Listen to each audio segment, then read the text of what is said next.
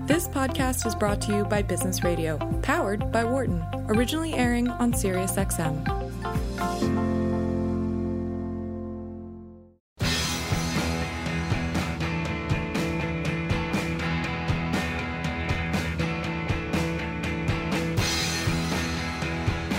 Welcome back to Launchpad on Business Radio, powered by the Wharton School. I'm your host, Carl Ulrich. I'm Vice Dean of Entrepreneurship and Innovation at the Wharton School. I'm joined now on the line by Eliza Blank, who's the founder and CEO of The Sill. Eliza, thanks for joining us. Hi, how are you? Great. So first things first, I'm going to point our listeners to your website, and it's just The Sill. No hyphen, none of that nonsense, just thesill.com, as in the windowsill. So thesill.com. All right, Eliza, give us the elevator pitch. What's The Sill all about?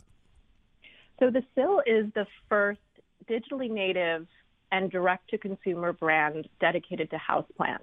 We're a platform connecting people to plants and creating a community around that. All right. Well, let's start with something I never quite understood. Explain to our middle-aged listeners like me what digitally native means. Sure. Well, we started online. I think that's the easiest way to put it. All right. And we started online in 2012 before we created an omni-channel strategy, putting us in brick and mortar stores. Okay, so you start online. That's the native. That's the origin story. And then let's take the second part of that. What does it mean to connect plants and people? Sure. So it's a great question. I found in starting this business, it was really a solution for myself. So as most entrepreneurs can attest to, especially in the consumer space, we solve our own problems. What happened in my life is that I moved from a pretty rural part of Massachusetts to New York City and realized in retrospect that nature and having grass under my feet was actually quite meaningful to my well-being as a human. And I didn't have that connection to plants in New York City.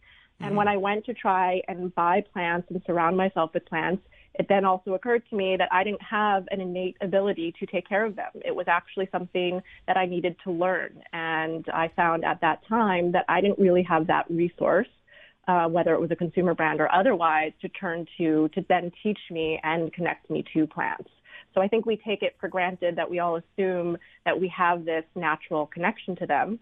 It's somewhat true. We have an innate desire to be connected to plants, but it doesn't mean that we are born with a green thumb. So that's interesting. But so that describes the problem that you solve. What's your solution? How do you deliver on that need for humanity? Sure. So in my childhood, so going back to the environment that I grew up in, we would pile into the car on a weekend and drive 40 minutes to the garden center and load everything up in the station wagon and go home. And my mother would garden, or plants would end up around our house. But when I moved to the city, the problem was there wasn't a garden center. I didn't have a car. And at the end of the day, none of that even mattered because I lived in 200 square feet on the 6th floor of a walk-up and my windows faced a brick wall. So what was I going to do in terms of incorporating nature into such a challenging environment? Mm-hmm. So for us to really change and modernize that, it meant we actually had to think of a new distribution method. And for us, that meant first and foremost shipping plants directly to our customers and curating a collection that was going to be well suited for a customer who lived in a city. Perhaps that meant low light. Perhaps that meant small spaces. It's in part why we're called The Sill, because we're talking to a customer who has a windowsill, not a garden. All right. So walk us through the user experience. If I go to your website, how does it work? So if you go to our website today, you'll notice that you can shop in a number of different ways. And even at the core, we have plants and potted plants, but we have so much more than that. So you can shop our product in what I call sort of an open stock manner, meaning you can purchase a la carte whatever you want. You can buy plants, you can buy pots, you can buy potted plants. You can also choose to become a member of the SIL, which gives you perks like free shipping and a discount and access to events and classes and education. You can also be a subscriber, which means you're actually receiving a potted plant once a month or once a quarter from us. And we think about plants really holistically. So it's not just about the plant itself. We understand that our customers really lack the education to not only start a plant collection, but also maintain it. And so we offer things like the online classes, in-person workshops, special events. We also offer virtual plant care assistance, where you're actually having a face-to-face conversation through a mobile platform with one of our horticultural experts on the team, so that you have that connection to us and we connect you to plants and we give you the confidence to then grow your jungle. Yeah. So tell us a little bit about the logistics side of this. I would guess this is not like buying paper towels online. You actually have to get a living thing safely. Yeah. So how do you do that? How do you make sure the dirt doesn't spill? I mean, tell us what's in the box and how it's actually done. Yeah. Sure. So you have it right. It is challenging. We've been in this business now since 2012.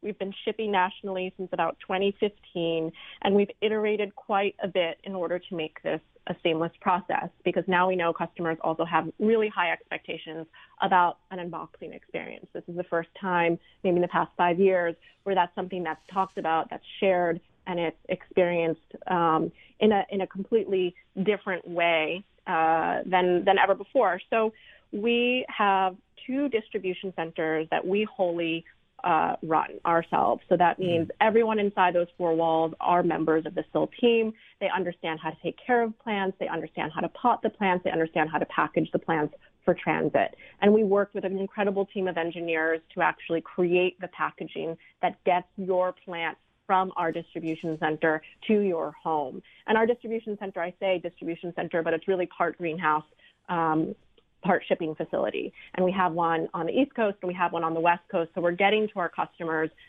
relatively quickly, even if we're shipping at ground. So you're going to have a ship time of a 2 to 3 day window. Right.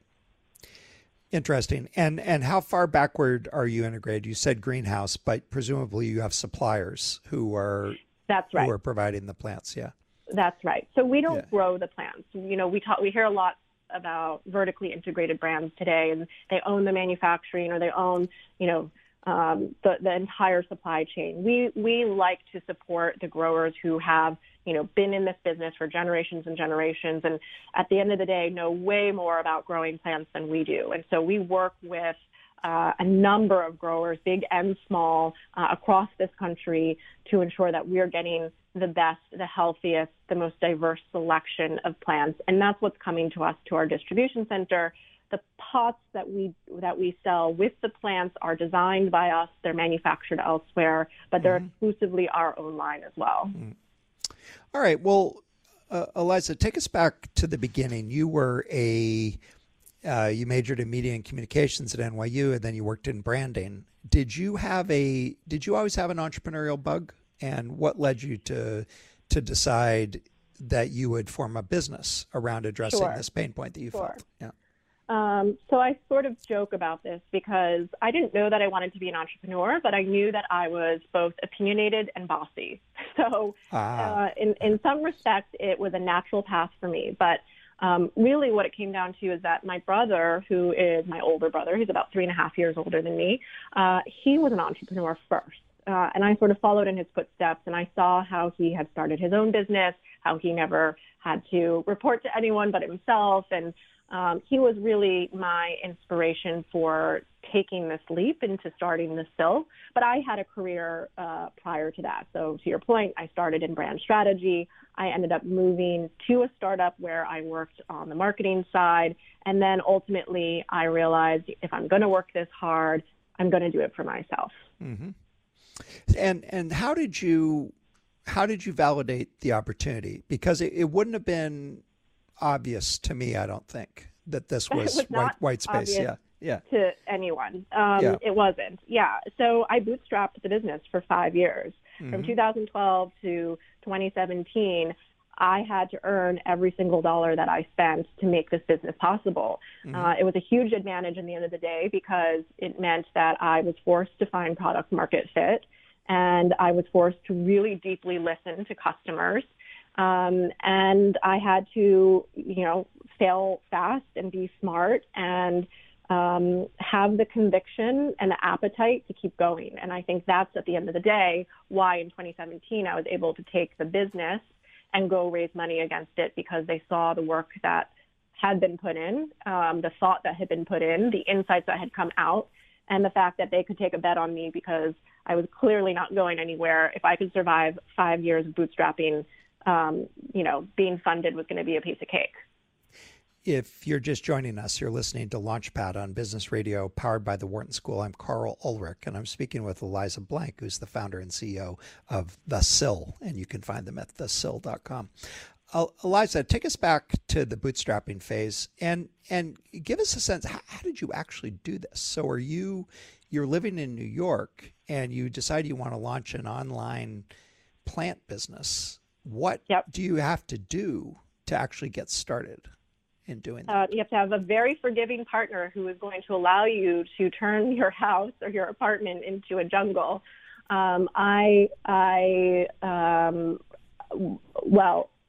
launched with a Kickstarter, actually. So, interesting. And this was back when Kickstarter was also new, super novel. Things were happening on Kickstarter. People were really paying attention to it. I would say there was so much buzz around it. People would be visiting Kickstarter almost daily just to see what kind of cool things we're launching.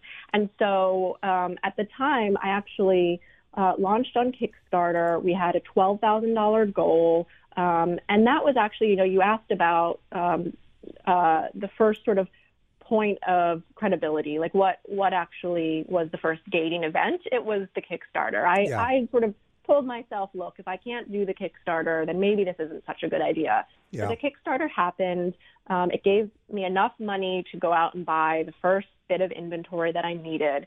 And the website was really just a store without a store. And what I mean by that was it was local. I was only actually still servicing New Yorkers. This wasn't a nationwide web effort. But I was literally going to the markets, buying the plants, buying the planters, potting the plants. And then if you ordered, I was the one showing up at your doorstep and handing it to you. Wow. So it was a lot of work. But I will tell you, the day we launched the website, someone I did not know ordered a plant. And it was all the validation I needed to keep going. And maybe had nobody ordered that day, because we only got one order that day, if that never happened, I might not be here talking to you about The Sill, but it happened, and it was all the fire I needed to keep going. Yeah. And then what did you feel you had to prove in that first 5 years to be able to raise institutional capital? I had given myself a pretty arbitrary goal of I'm going to get this business north of $1 million in revenue, and then I'm going to turn heads. Someone will take me seriously. I had every reason for investors to doubt me. I was a solo female founder talking about branding a commodity. That's a very challenging value proposition. But I knew that I had a lot to prove because the customers, it resonated from day one, as I mentioned. The customers loved what we were doing. We were building the community. We had momentum. And so I sort of just said, finger in the air, I'm going to get this to north of $1 million, and I think I have something here. And that's exactly what I did. I did north of $1 million actually 2 years in a row before I raised. So I was a little slower than I anticipated, but raised in 2017, which was our second year, doing near $2 million in revenue. Yeah. Well, and presumably at that point you're no longer racking up a credit card bill. You were operating at a scale at which you had positive cash flow as well. Yes and no. I mean, I am almost an American Express case study because we absolutely were working with a credit card. But to your point, yes, we were operating at profitability, maybe, bordering on break even. But we obviously had to be making money in order to keep the lights exist. Yeah. And then what was the argument? I don't know I saw in August 2018, it looks like you raised a Series A of $5 million. Presumably you raised some money a little bit before that as well. But what was the argument for what you would use the money for? And what did you use the money for? Yeah, sure. So a lot of the investment that we've made since raising institutional financing has been towards operational infrastructure. So as you can imagine, and you touched on this early in our conversation, it's an operationally complex business. But what we had proven is that we understood the customer. We were building a brand that was meaningful, that was powerful, and that was influential. We really didn't actually need to spend a ton of money on marketing, and that's why investors love us. So instead, we put that money to work and created this distribution network, which now includes, as I mentioned, the 2 distribution centers, the supply chain, as well as now 5 brick and mortar stores. And that's really what's helped propel us to the next level while maintaining the brand that we've started from day one, even during our bootstrapping days. So I've got a few questions here, but I guess the first question is, you talked about the strikes that you had against you in that you were trying to build a company around a commodity, solo female founder, so forth and so forth. But what did you set out to build that would be of long-term value, and what do you think you've eventually converged on that you're building that will be of long-term value? Yeah, well, we saw success in a lot of what I would call mundane industries, like, the mattresses of the world or the toothbrushes, or a lot of things needed to be revitalized. And plants, in my opinion, was one of them. One that it was a category that had actually never been marketed or merchandised. But my insight was that there were all the macro trends that we were seeing, both the urbanization of this country, but actually more importantly, the generational trends of, our sort of stress load and our, obsession with technology and our desire for self-care, and our desire to be more connected with nature and to lead a greener life. All of this really converged and stood for this business that we were building. And now you see like the tailwinds of that.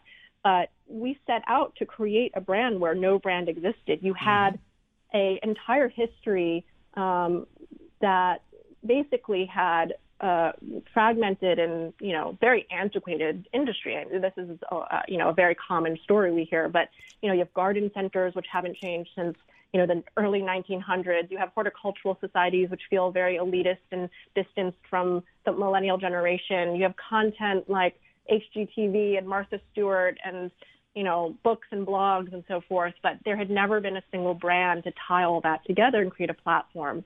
So, we believe that there was an opportunity to create a big lifestyle brand that connected people with plants and did so in a way that you could thread together content and community and commerce to build something that honestly just had never existed before. Yeah. So what we did was we pulled what used to be garden retail more towards health and wellness and self-care and home decor, all of the big markets that we're seeing today. So in many ways, I had to convince investors that we're actually creating our own market here. This, we talk a lot about the total addressable market. We're not talking about the plant market of yesterday. We're talking about what will be tomorrow with this generation, with these tailwinds and trends, and how this still then serves the customer. Yeah. Although I suspect that the total addressable market just in plants with existing channel is not tiny, especially if you're the only online player. Yeah. That's absolutely true. Yeah. Right.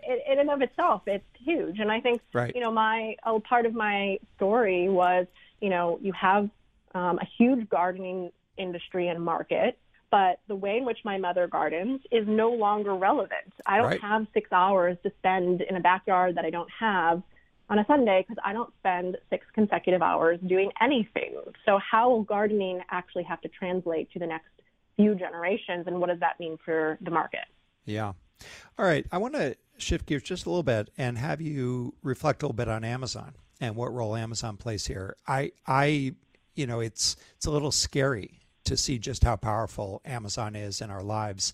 And I'm wondering whether you've paid that any attention or whether you've given some thought to in what way you can either compete or cooperate with Amazon. Sure. Yeah, we talk about Amazon quite a bit.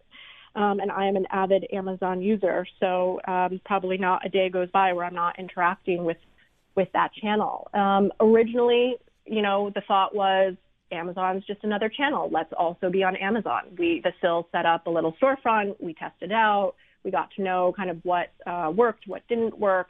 But at the end of the day, we mostly abandoned that channel. And the reason being is that Amazon's really a search engine. You have to know what you're buying to purchase something on Amazon. And the reality is, and this goes back to my sort of original thesis, is that people don't know enough about plants to properly search for them. People aren't educated enough to say, I want a monstera, I want a philodendron, I want a parlor palm. They just know that they're interested in plants. And so they have to go somewhere who that's going to educate them about the plants so that they then know what it is that they want. But they need a little bit more hand-holding. So I know Amazon does a plant business, and they've clearly made an effort there. I think it's nascent. I think it's difficult for most customers to find what they're looking for. So right now, I'm honestly just not all that worried about it. Yeah.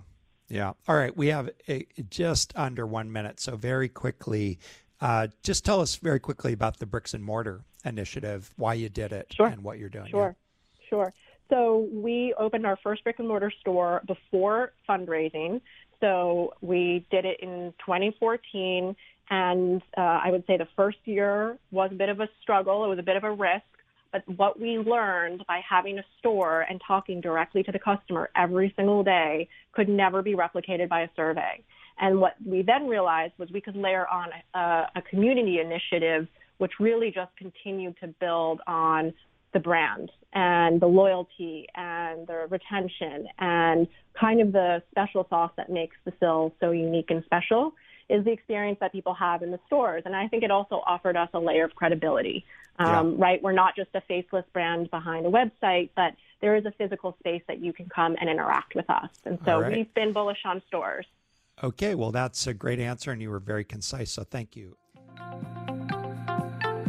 For more insight from Business Radio, please visit businessradio.wharton.upenn.edu.